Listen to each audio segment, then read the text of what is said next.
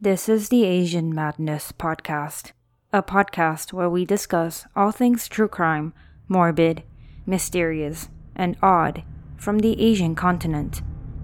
I am your host, Jessica.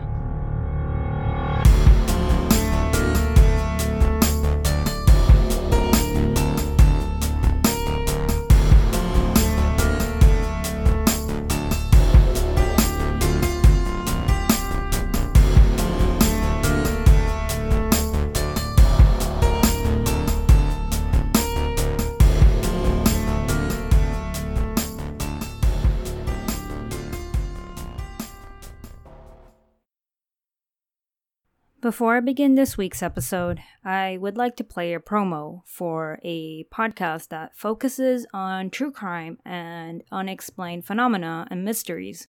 So here's the promo for you to hear. A man in Brazil dies from severe burns, maybe from a UFO. In Washington, D.C., Jack the Slasher breaks into a house and barely steals anything, but dumps molasses all over a piano and cuts up curtains and sofas. I'm Andrew Gable, and on Forgotten Darkness, I'll look through old newspapers and other sources to find those lesser-known stories of yesteryear. I look mostly at true crime and unexplained phenomena. So if either of those topics sounds like your sort of thing, check us out. You can find the podcast at forgottendarkness.podbean.com or on most podcast apps.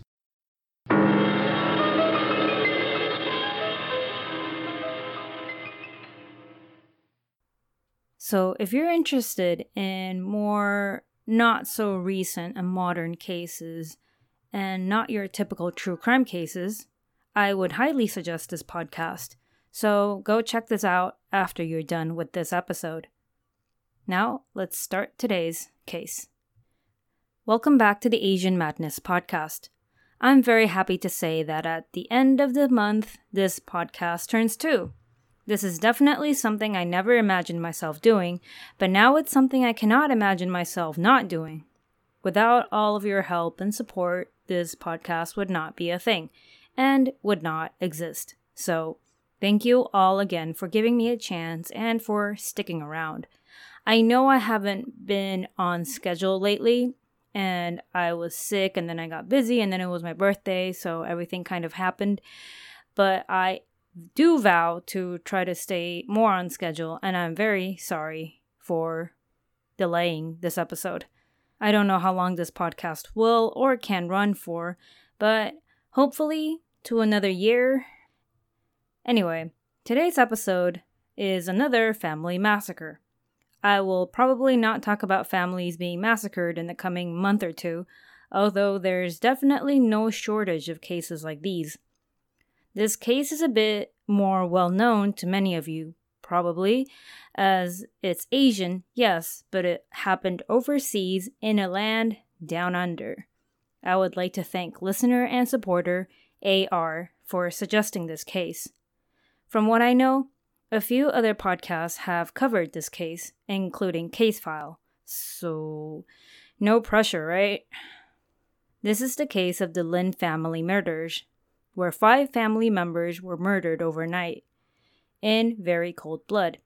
The investigation took years, but finally managed to convict someone of the murders, but that person, to this day, insists that they are innocent.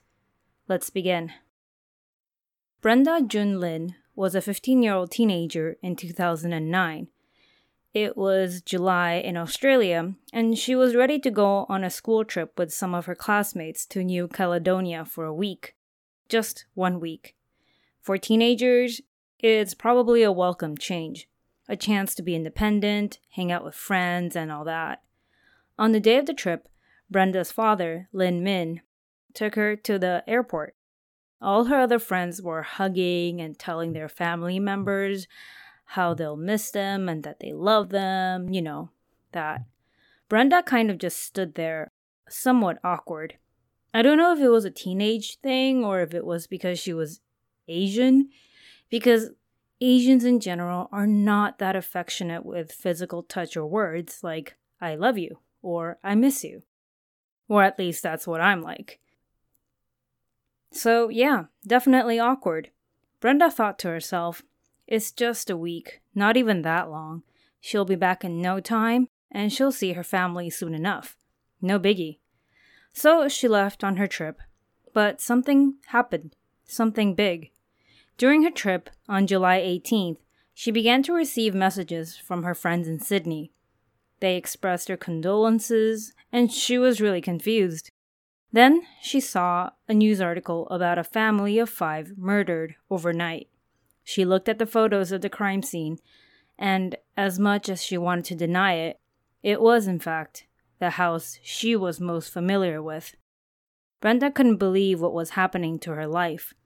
In fact, the whole situation felt so surreal to her it took days and weeks for reality to finally set in. Regardless of how she felt, facts were facts. Her entire family, her father, mother, 2 younger brothers, and her aunt had all been murdered overnight. Let's backtrack a bit. So, who were the Lins? The Lins were originally from the province of Guangdong, China.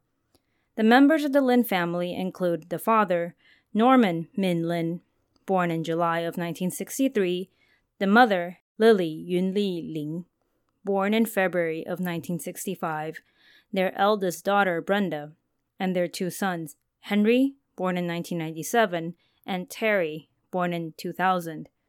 The Lins immigrated to Australia sometime in the 90s, hoping to start their own business and possibly find a better life for themselves. They first settled in the suburb of Sydney called Quakers Hill, and around the year 2000, Lin Min, being the perfect traditional Chinese son, helped his parents immigrate over to Sydney from China. He bought a place for them in Marylands, also a suburb of Sydney, only about a 30-minute drive from Quakers Hill. It's very important for children to be close to their parents in traditional Chinese culture, mostly because you have to take care of your parents. Living too far away only makes things harder for everybody. So, not only did the parents come, but Lin Min's sister's family came as well. His sister, Kathy, first arrived with her husband, Robert Xie, in Melbourne. They moved over to Sydney eventually. The couple also had a son. So it was a pretty large extended family immigration reunion thing. The elderly parents, their 2 kids, and their families. 10 members of the Lin family hanging out in Sydney. Not bad for moving away from your original country. At least, it won't get too lonely. Lin Min owned and operated a newsstand, and he was doing pretty well. After all, it was providing for his family of 5 and his parents. The Lin family eventually moved to Epping, another area in suburban Sydney, not too far from where they were originally. One thing that the Lin family did every single week since the year 2000 was gather at the grandparents' house for a weekly Friday night family dinner. Grandma Lin adored her grandkids, and she made sure she always made their favorite dish. The grandkids were also very close to their grandparents, often offering to help around the house, teach them English words, or just, plain existing. I mean, they didn't have to do much as they were just great kids.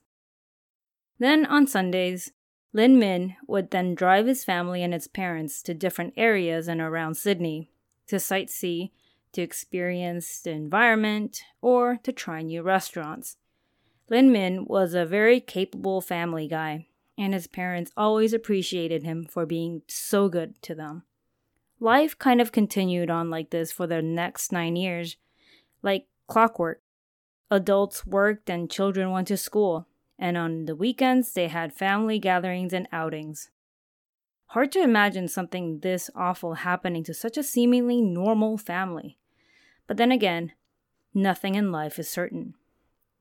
On Friday, July 17th, 2009, which happened to be family dinner time minus Brenda, since she was in New Caledonia, the Lin family were gathered around as usual eating dinner and having a good time. When it was time for everyone to go home, the eldest grandson, Henry, who was 12 at the time, put on his shoes, but realized they didn't fit right. Turns out the front of his shoe had basically opened up, kind of like the side view of an alligator. He turned to his grandmother and told her about this, and she hurried off looking for something else he could wear on his way home. It was then that the grandparents decided that the following morning they would take their grandson out shopping for new shoes. Except Henry would never get to buy those new pair of shoes or any other pair of shoes ever again, nor would he ever see his grandparents again. Everything went wrong in the early morning of July 18th, 2009, which was a Saturday. Grandpa Lynn woke up and decided to try to fix grandson Henry's shoes. He tried to glue the top and bottom together, but soon realized that the shoe was beyond repair. Well, if it can't be fixed, that means it's time for new shoes. Grandpa Lynn called his sons home, hoping to get the kids on the phone. He knew his son and daughter-in-law were probably off at work at the newsstand, but the kids should be home and would be more than willing to come over. But weirdly enough, the phone kept ringing, and no one answered. The grandparents grew concerned, but since they didn't drive and didn't own a vehicle, they called their daughter, Kathy, asking her to head over to Lin Min's house and bring the kids over. Kathy told her parents that she was busy that morning as well, so she wouldn't be able to go check up on the kids. This call was said to have taken place at around 10 a.m., and the grandparents figured they would just wait a while and try again later. Maybe Kathy was out running some errands with her husband Robert, because when they passed by her brother's newsstand, it was closed. It shouldn't have been closed on a Saturday morning. He also didn't mention anything about taking a day off from work the previous night, and even if he was sick, his wife Lily would have taken over for him and made sure the newsstand was operating. This troubled Kathy enough, so she herself decided to call her brother. No answer. She started sensing something wasn't right and made the decision to drive to her brother's house with her husband. They knocked, rang the doorbell, then tried the front door. Surprisingly, it was unlocked. The two called out and slowly made their way up the stairs, and upon entering the master bedroom, Kathy knew something horrible had happened. There was blood everywhere, and not just in the master bedroom. It was on the walls in the hallway and on the floor, in other rooms, basically everywhere. In the span of just a minute or so, she had seen 4 bloodied bodies with disfigured faces, 2 adult women, and 2 kids. She quickly called 000 emergency services, telling them of what she had seen. Robert then made a call to his in-laws, who were still blissfully unaware of what had happened. He told them something terrible had happened to Brother Min's family, but he couldn't tell them over the phone.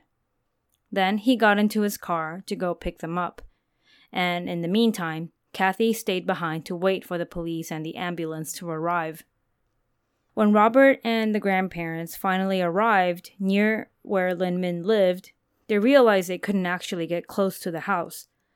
The front of the house was completely blocked off and filled with police officers, paramedics, ambulances, and possibly reporters and nosy neighbors. At this point, you don't even have to know what happened or go in the house to know that something was really wrong. Imagine that feeling where you want to know what's going on so badly, but you're not informed and you can't get close to whatever's going on. The grandparents panicked, feeling completely helpless. That's when they saw their daughter Kathy come out of the house. Kathy told them that things were bad, like very bad. 4 dead. Her brother, Lin Min, seemed to still be missing. Yes, things sucked. 4 dead family members, but at the same time, there was a glimmer of hope. If there was a chance that one person could still be alive, that's something. The grandparents thought maybe Lin Min had been kidnapped. Maybe they would be receiving a ransom demand soon. Whatever the kidnappers wanted, they were more than willing and ready to hand it over. The point is, there was still a bit of hope.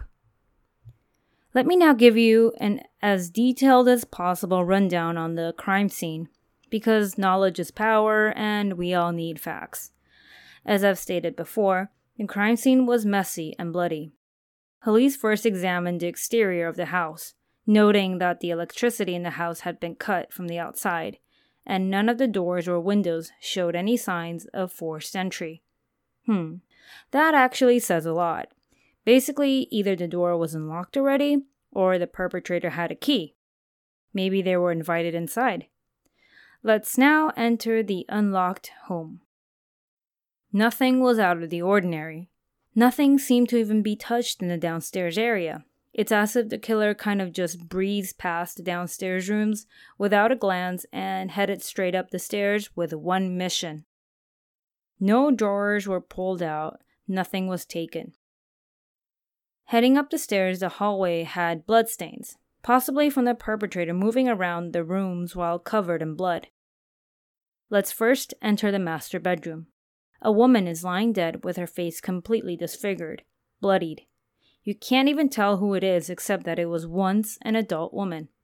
Turns out this was Lily, the mother and the wife. Moving on, we find another body with the face completely bashed in as well. This adult woman turns out to be Irene Lynn, Lily's sister, who just happened to be visiting them in Sydney. Then, as you move to the children's rooms, you see both boys, Henry and Terry, or you are inclined to think that it's them. Their faces were also completely bashed in, unrecognizable. Terry was 9, Henry was only 12.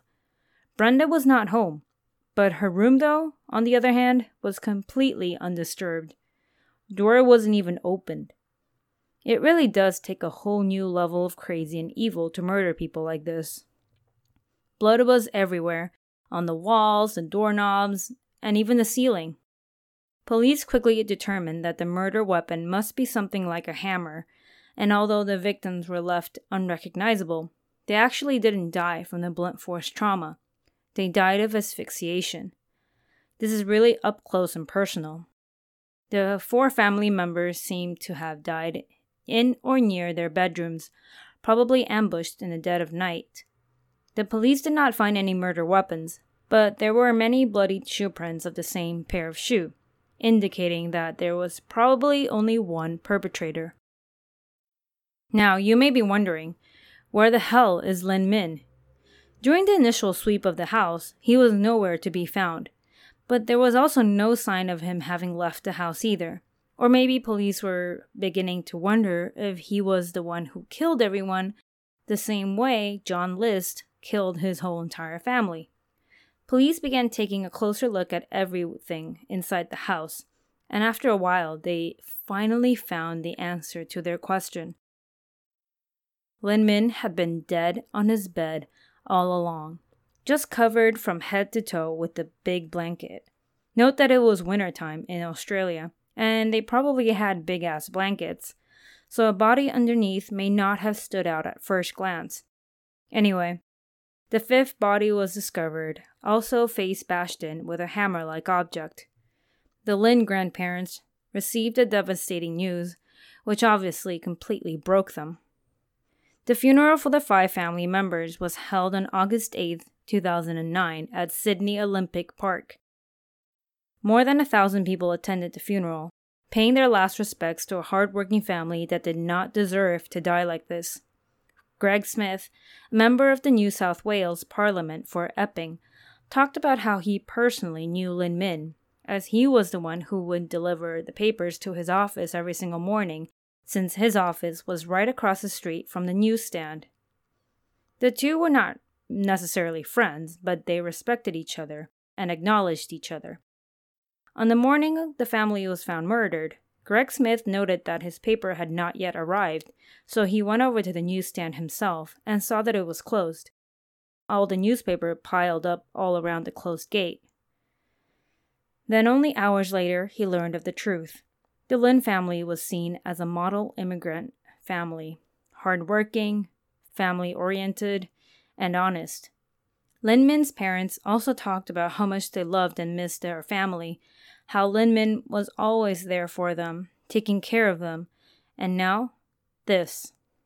There's a saying in Chinese about how parents have to bury their children, and it roughly translates to, the people with white hair sending off the people with black hair, meaning the older people are burying the younger ones. This is like one of the worst things that could happen to any family. Brenda also gave her eulogy. She said that her biggest regret in life was not hugging her father at the airport and not saying goodbye properly. Now, she would never get the chance to do that. Just reading about that made me sad. Just shows you life is unpredictable. Natural disasters, murdering assholes, you really never know. The caskets were then taken to Macquarie Park Cemetery, where Irene, the aunt, would be cremated while the other 4 would be buried. Now, back to the investigation. Who would do this? A couple months before the Lin family murders, there had been some break-ins in their neighborhood, so the police wondered if this was a robbery gone wrong. But the whole scene just didn't match a robbery of any sort. Their gut instinct and as well as their detective skills were telling them that this couldn't be a robbery. And the killer most likely knew the family on a personal level. So, what did the police come up with? Let me list them out. First, no forced entry. It was likely that it was someone who knew the ins and outs of the house, knew where the family would be, and knew how to get in without arousing suspicion. Also, the killer did not even try Brenda's door. When police arrived, her room was undisturbed and the door was closed. No bloodstains, no fingerprints. Meaning, the killer must have known that she was not home. Therefore, no need to go into her room. Only someone close to the family would know something like this. The killer came prepared with a weapon and possibly gloves, as no fingerprints were discovered anywhere. The police believe that the killer entered the house and went straight to the parents, which makes sense to take out the ones who would pose the biggest threat. Then, possibly during the attack, the 2 boys and the aunt woke up to check what was happening and then also met the same fate. It's unclear if the rest of the family members would have been killed if they never got up, but it's no use to ponder that possibility now. Police decided to take a look at those closest to the Lin family, and after some brief digging, they zeroed in on one person. If you've never heard of this case before, take a guess. Okay, you guess yet? Answer reveal. Kathy's husband, Robert Shi. So a bit about Robert. Robert was a doctor once back in China, but recently he's been unemployed. Kathy and Robert initially were living in Melbourne, where they opened up a Chinese restaurant, but business was not great, so they left that life behind, moved to Sydney, and began working at Lin Min's newsstand. Kathy and Robert both struggled, and in comparison to Lin Min's family, well, they did not really shine in the whole family tree thing. So, as you can see, Robert wasn't a random target of the police. There were weird inconsistencies with his testimony and his behavior that made the police slightly suspicious from the get-go. For one thing, when they first entered the master bedroom, Robert, who was standing behind his wife, had grabbed her from behind and told her to look away. The weird thing was that from where they were standing, there was nothing to see. They couldn't see Lily's body from that angle, and Lin Min was hidden under the covers. Kinda weird, right? But you could also explain it away as maybe he felt something was wrong, so he told her not to look. So sweet, right? After discovering the bodies, though, Robert was intent on leaving the house, saying he was going to pick up the grandparents, meaning he was leaving his wife there by herself. Why would he do that? It would almost seem as if he knew there was no danger in the house, so it was safe to leave his wife alone. How would he know it was safe? Apparently, according to them, they didn't actually check. Also, as a person with medical training, he never once approached the bodies to check for a pulse, nor did he attempt any CPR, any of that. Of course, he could have just panicked and felt that they were beyond help. When police took his testimony, he initially said there were 5 bodies. But how? Remember, Lin Min was hidden under the covers, and it wasn't until hours later that he was finally discovered. How would he know there were 5 bodies? This is definitely the most suspicious part to me. The police paid him and Kathy a visit at their home, and while they were looking around their house, the police discovered something that looked like a single drop of blood in their garage. Suspicious? Actually, not really. I mean, it's probably super normal to have your own blood somewhere in the garage, maybe from cutting yourself on something. But what if it wasn't his or Kathy's blood? The police didn't want to risk letting this tiny beam of hope get away, so they went ahead and took a sample with them and sent it to the lab. Boy oh boy, results came back indicating the blood sample contained at least 4 of the victims' DNA. I mean, that's pretty big, right? But I sort of jumped the gun. Lab testings took way longer than a minute, so that was a bit of a spoiler tidbit. What are your thoughts? Coincidence? Or solid proof? Police were pretty positive about their hunch, and since the entire Lynn family was gone, Brenda, who was only 15, was sent to live with Kathy and Robert. The grandparents initially wanted to take her in, but as they were a lot older, they decided to let Kathy and Robert adopt Brenda into their home. The police were concerned with this arrangement, but they obviously couldn't do much about it without compromising their ongoing investigations. But they did take some precaution. In 2010, the court granted the police permission to set up cameras inside Robert's house, not just to monitor his behavior, but also to make sure nothing bad happened to Brenda. After all, she could literally be living in the enemy's den. The police not only managed to get evidence that pointed to Robert's guilt, they also found camera footage that horrified, disgusted, and pissed them off. Since there were hidden cameras in the house now, the police decided to conduct this little experiment with the husband and wife. Remember there were bloody shoe prints found inside the Lynn residence? Well, results came back indicating that the shoes were a match for a sneaker from the brand Asics, ASICS, and the shoe size was around 9.5 or 10. The police on multiple occasions had asked both Kathy and Robert to return to the crime scene and give their testimonies again and again, trying to match their version of what happened that day. I guess they were hoping to find inconsistencies, or maybe Robert would slip up and give away the wrong detail. Robert himself even phoned the police to explain that in his initial testimony, he meant that he saw 4 bodies, but thought there might be 5, which is why he said 5. Okay, calm down, Robert, as if this makes you look less sketchy.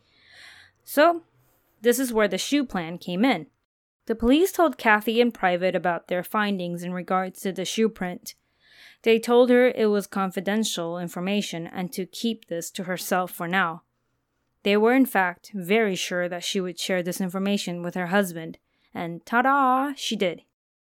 As soon as Robert found out about the shoe information, he was caught on camera taking out a shoebox with the label Asics, ASICS, on it. He took a pair of scissors and began cutting the box into small pieces. Then he proceeded to flush it all down the toilet. Sketchy behavior indeed. I get that people do this sometimes without thinking things through in order to avoid being accused later on, but come on. This wasn't the only instance where he was sketchy. As for the something else caught on camera, well, turns out he was also a predator and sexually abusing his niece, Brenda. So now the story seemed a lot more complete to law enforcement. Initially, the police wondered, if the killer wanted to annihilate the whole family, why not wait for Brenda to come home and get everybody? Maybe this was the plan all along, to get Brenda alone. After a few more months of surveillance, the police officially arrested and charged Robert Xie in 2011 for the murders of the Lin family. Of course, he denied, and denied some more. His wife Kathy, of course, insisted that her husband was innocent and that he would never do something like this. He is a good father and a good husband. Kathy went around looking for the best defense lawyer she could find, all the while sticking by her husband's side and pleading for him. Although he was arrested in 2011, his trial was not set to begin till 2013. But due to reasons that were never disclosed, the trial was delayed till 2014. During the first trial, Grandpa Lin took to the stand to talk about what he learned about the murders and also explained how the murders affected him. He also recalled the day of the murders and how before even finding out his son was also dead under the covers, Robert had casually mentioned something about Brenda moving in with him and Kathy since she has no one else. I mean, who says that? Like right after the murders. Brenda Lynn also took to the stand, revealing to the court that her uncle had been molesting her even before her family was murdered. But it only got worse after moving in with him. The court was shocked and appalled, and honestly, Robert deserves no mercy for that. A witness came forward during the first trial, Robert's cellmate from prison. He claimed that Robert had confessed to him that he was in fact the one that murdered the entire family. But then again, I would take that with a grain of salt. The second trial began in August of 2014. The prosecution team stated that Robert's motives were simple: jealousy of Lin Min's success and sexual attraction to Brenda Lin. Assuming Robert was the killer, it would not be a coincidence that he picked that time to commit the murders, and without his brother-in-law around, he would no longer be belittled or feel inadequate about his shortcomings. He was also positive that, with Lin Min gone, Brenda, a minor, would automatically be put into their home. The fact that he was caught on camera molesting and sexually abusing her really did him no favors. The third trial took place in February of 2015, and Robert again pleaded not guilty. Robert's defense lawyers explained to the court that all the quote-unquote reasons for murder were simply theories, and there was no proof that Robert hated Lin Min. Also, considering how 5 family members were dead, it was more than likely there were multiple perpetrators, as it would be difficult to restrain and kill them all. Both sides made their arguments, and after 11 days of deliberation, the jury was unable to reach a verdict. So, things dragged on. A retrial was set for August 2016, and in the meantime, Robert was granted bail. The only person excited about that was probably Kathy. As you could imagine, the media and the press hounded the couple every single day. Why'd you do it? Did you kill them? How are you feeling? Every time they were approached in the streets, they chose to ignore and continue walking. I guess at this point, less talk is the way to go. The grandparents were convinced their son-in-law was the bastard who killed the Lin family, and they were hurt, they felt betrayed, they were angry. They tried to talk to Kathy, but Kathy wouldn't hear any of it. Kathy instead tried to talk to Brenda, even accused her of lying about Robert molesting her. This is so disgusting and sad. I can't say I completely blame Kathy, though. She must have been going through a terrible time, feeling all alone, and maybe even deep down, part of her feels guilty. But nevertheless, she still chose to stick by her husband's side, and as that was her choice, she has to deal with the consequences. The final trial began in June of 2016, and a majority verdict was finally reached. After 8 long years, Robert was found guilty of 5 counts of murder and was sentenced to 5 life sentences, without the possibility of parole. Justice served? I guess that's the best outcome one can get at this point. Justice Elizabeth Fullerton described the murders as, quote, a single episode of brutal and calculated murderous violence, a course of offending that can only be described as heinous in the extreme, end quote. At the sentencing hearing, Brenda Lin decided to give a victim impact statement. Here's her statement. Quote, it's been 7.5 years since I lost my family. That is 7.5 years without a loving mother, 7.5 years without a loving father, 7.5 years without 2 exuberant brothers that were my best and closest friends, and 7.5 years without an extremely kind aunt. In this time, I have finished my HSC, was accepted into uni, got my first part-time job, and I learned to drive. But I have achieved all these things without my family beside me. These inherently happy moments are now, at most, bittersweet. They have now become a painful reminder of the family I have lost, and I will never see again." End quote.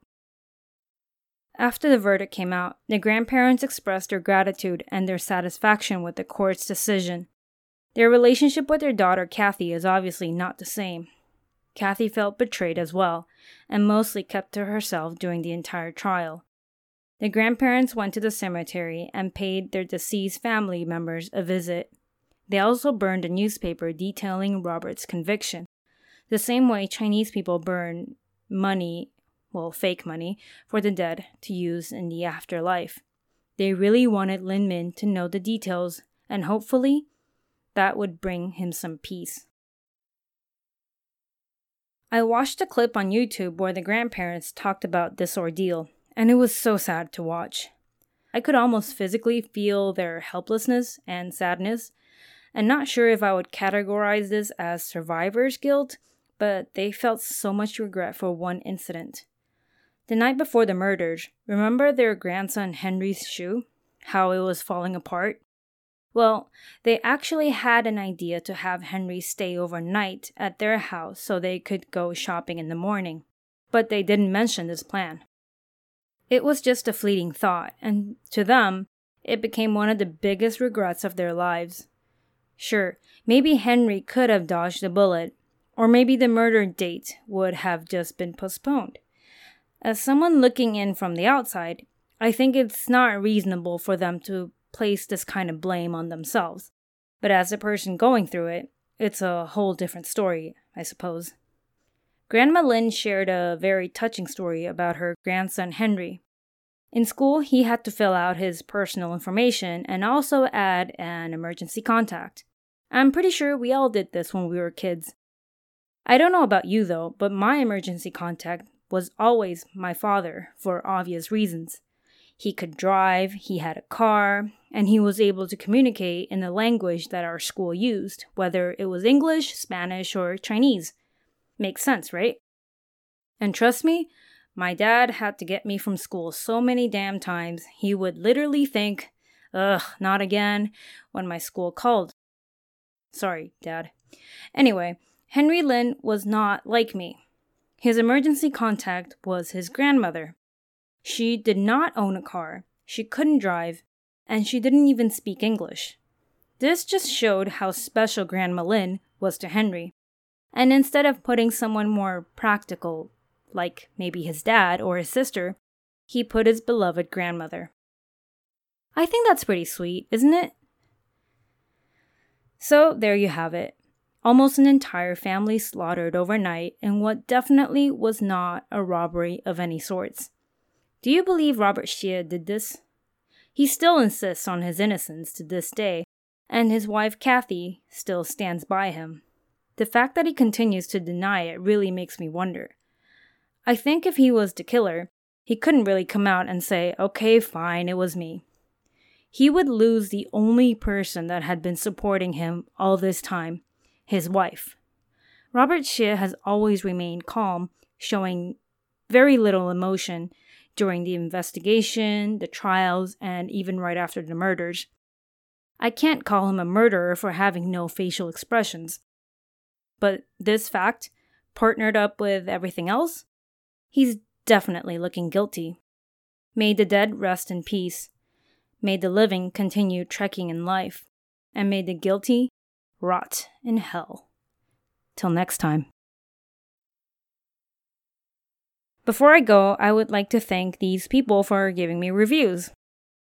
So last time I played a promo called Stories After Dark, a true crime podcast about the Philippines. So thank you for your positive review. Also, Kalanu843 from the US and Burwadi from Canada. Thank you all very, very much, and I truly appreciate that. Thank you for tuning in to the Asian Madness podcast. If you enjoyed my content, please rate and review me on iTunes. If you would like to get in touch with me, you can find me on Facebook, Instagram, and Twitter, or email me at asianmadnesspod@gmail.com.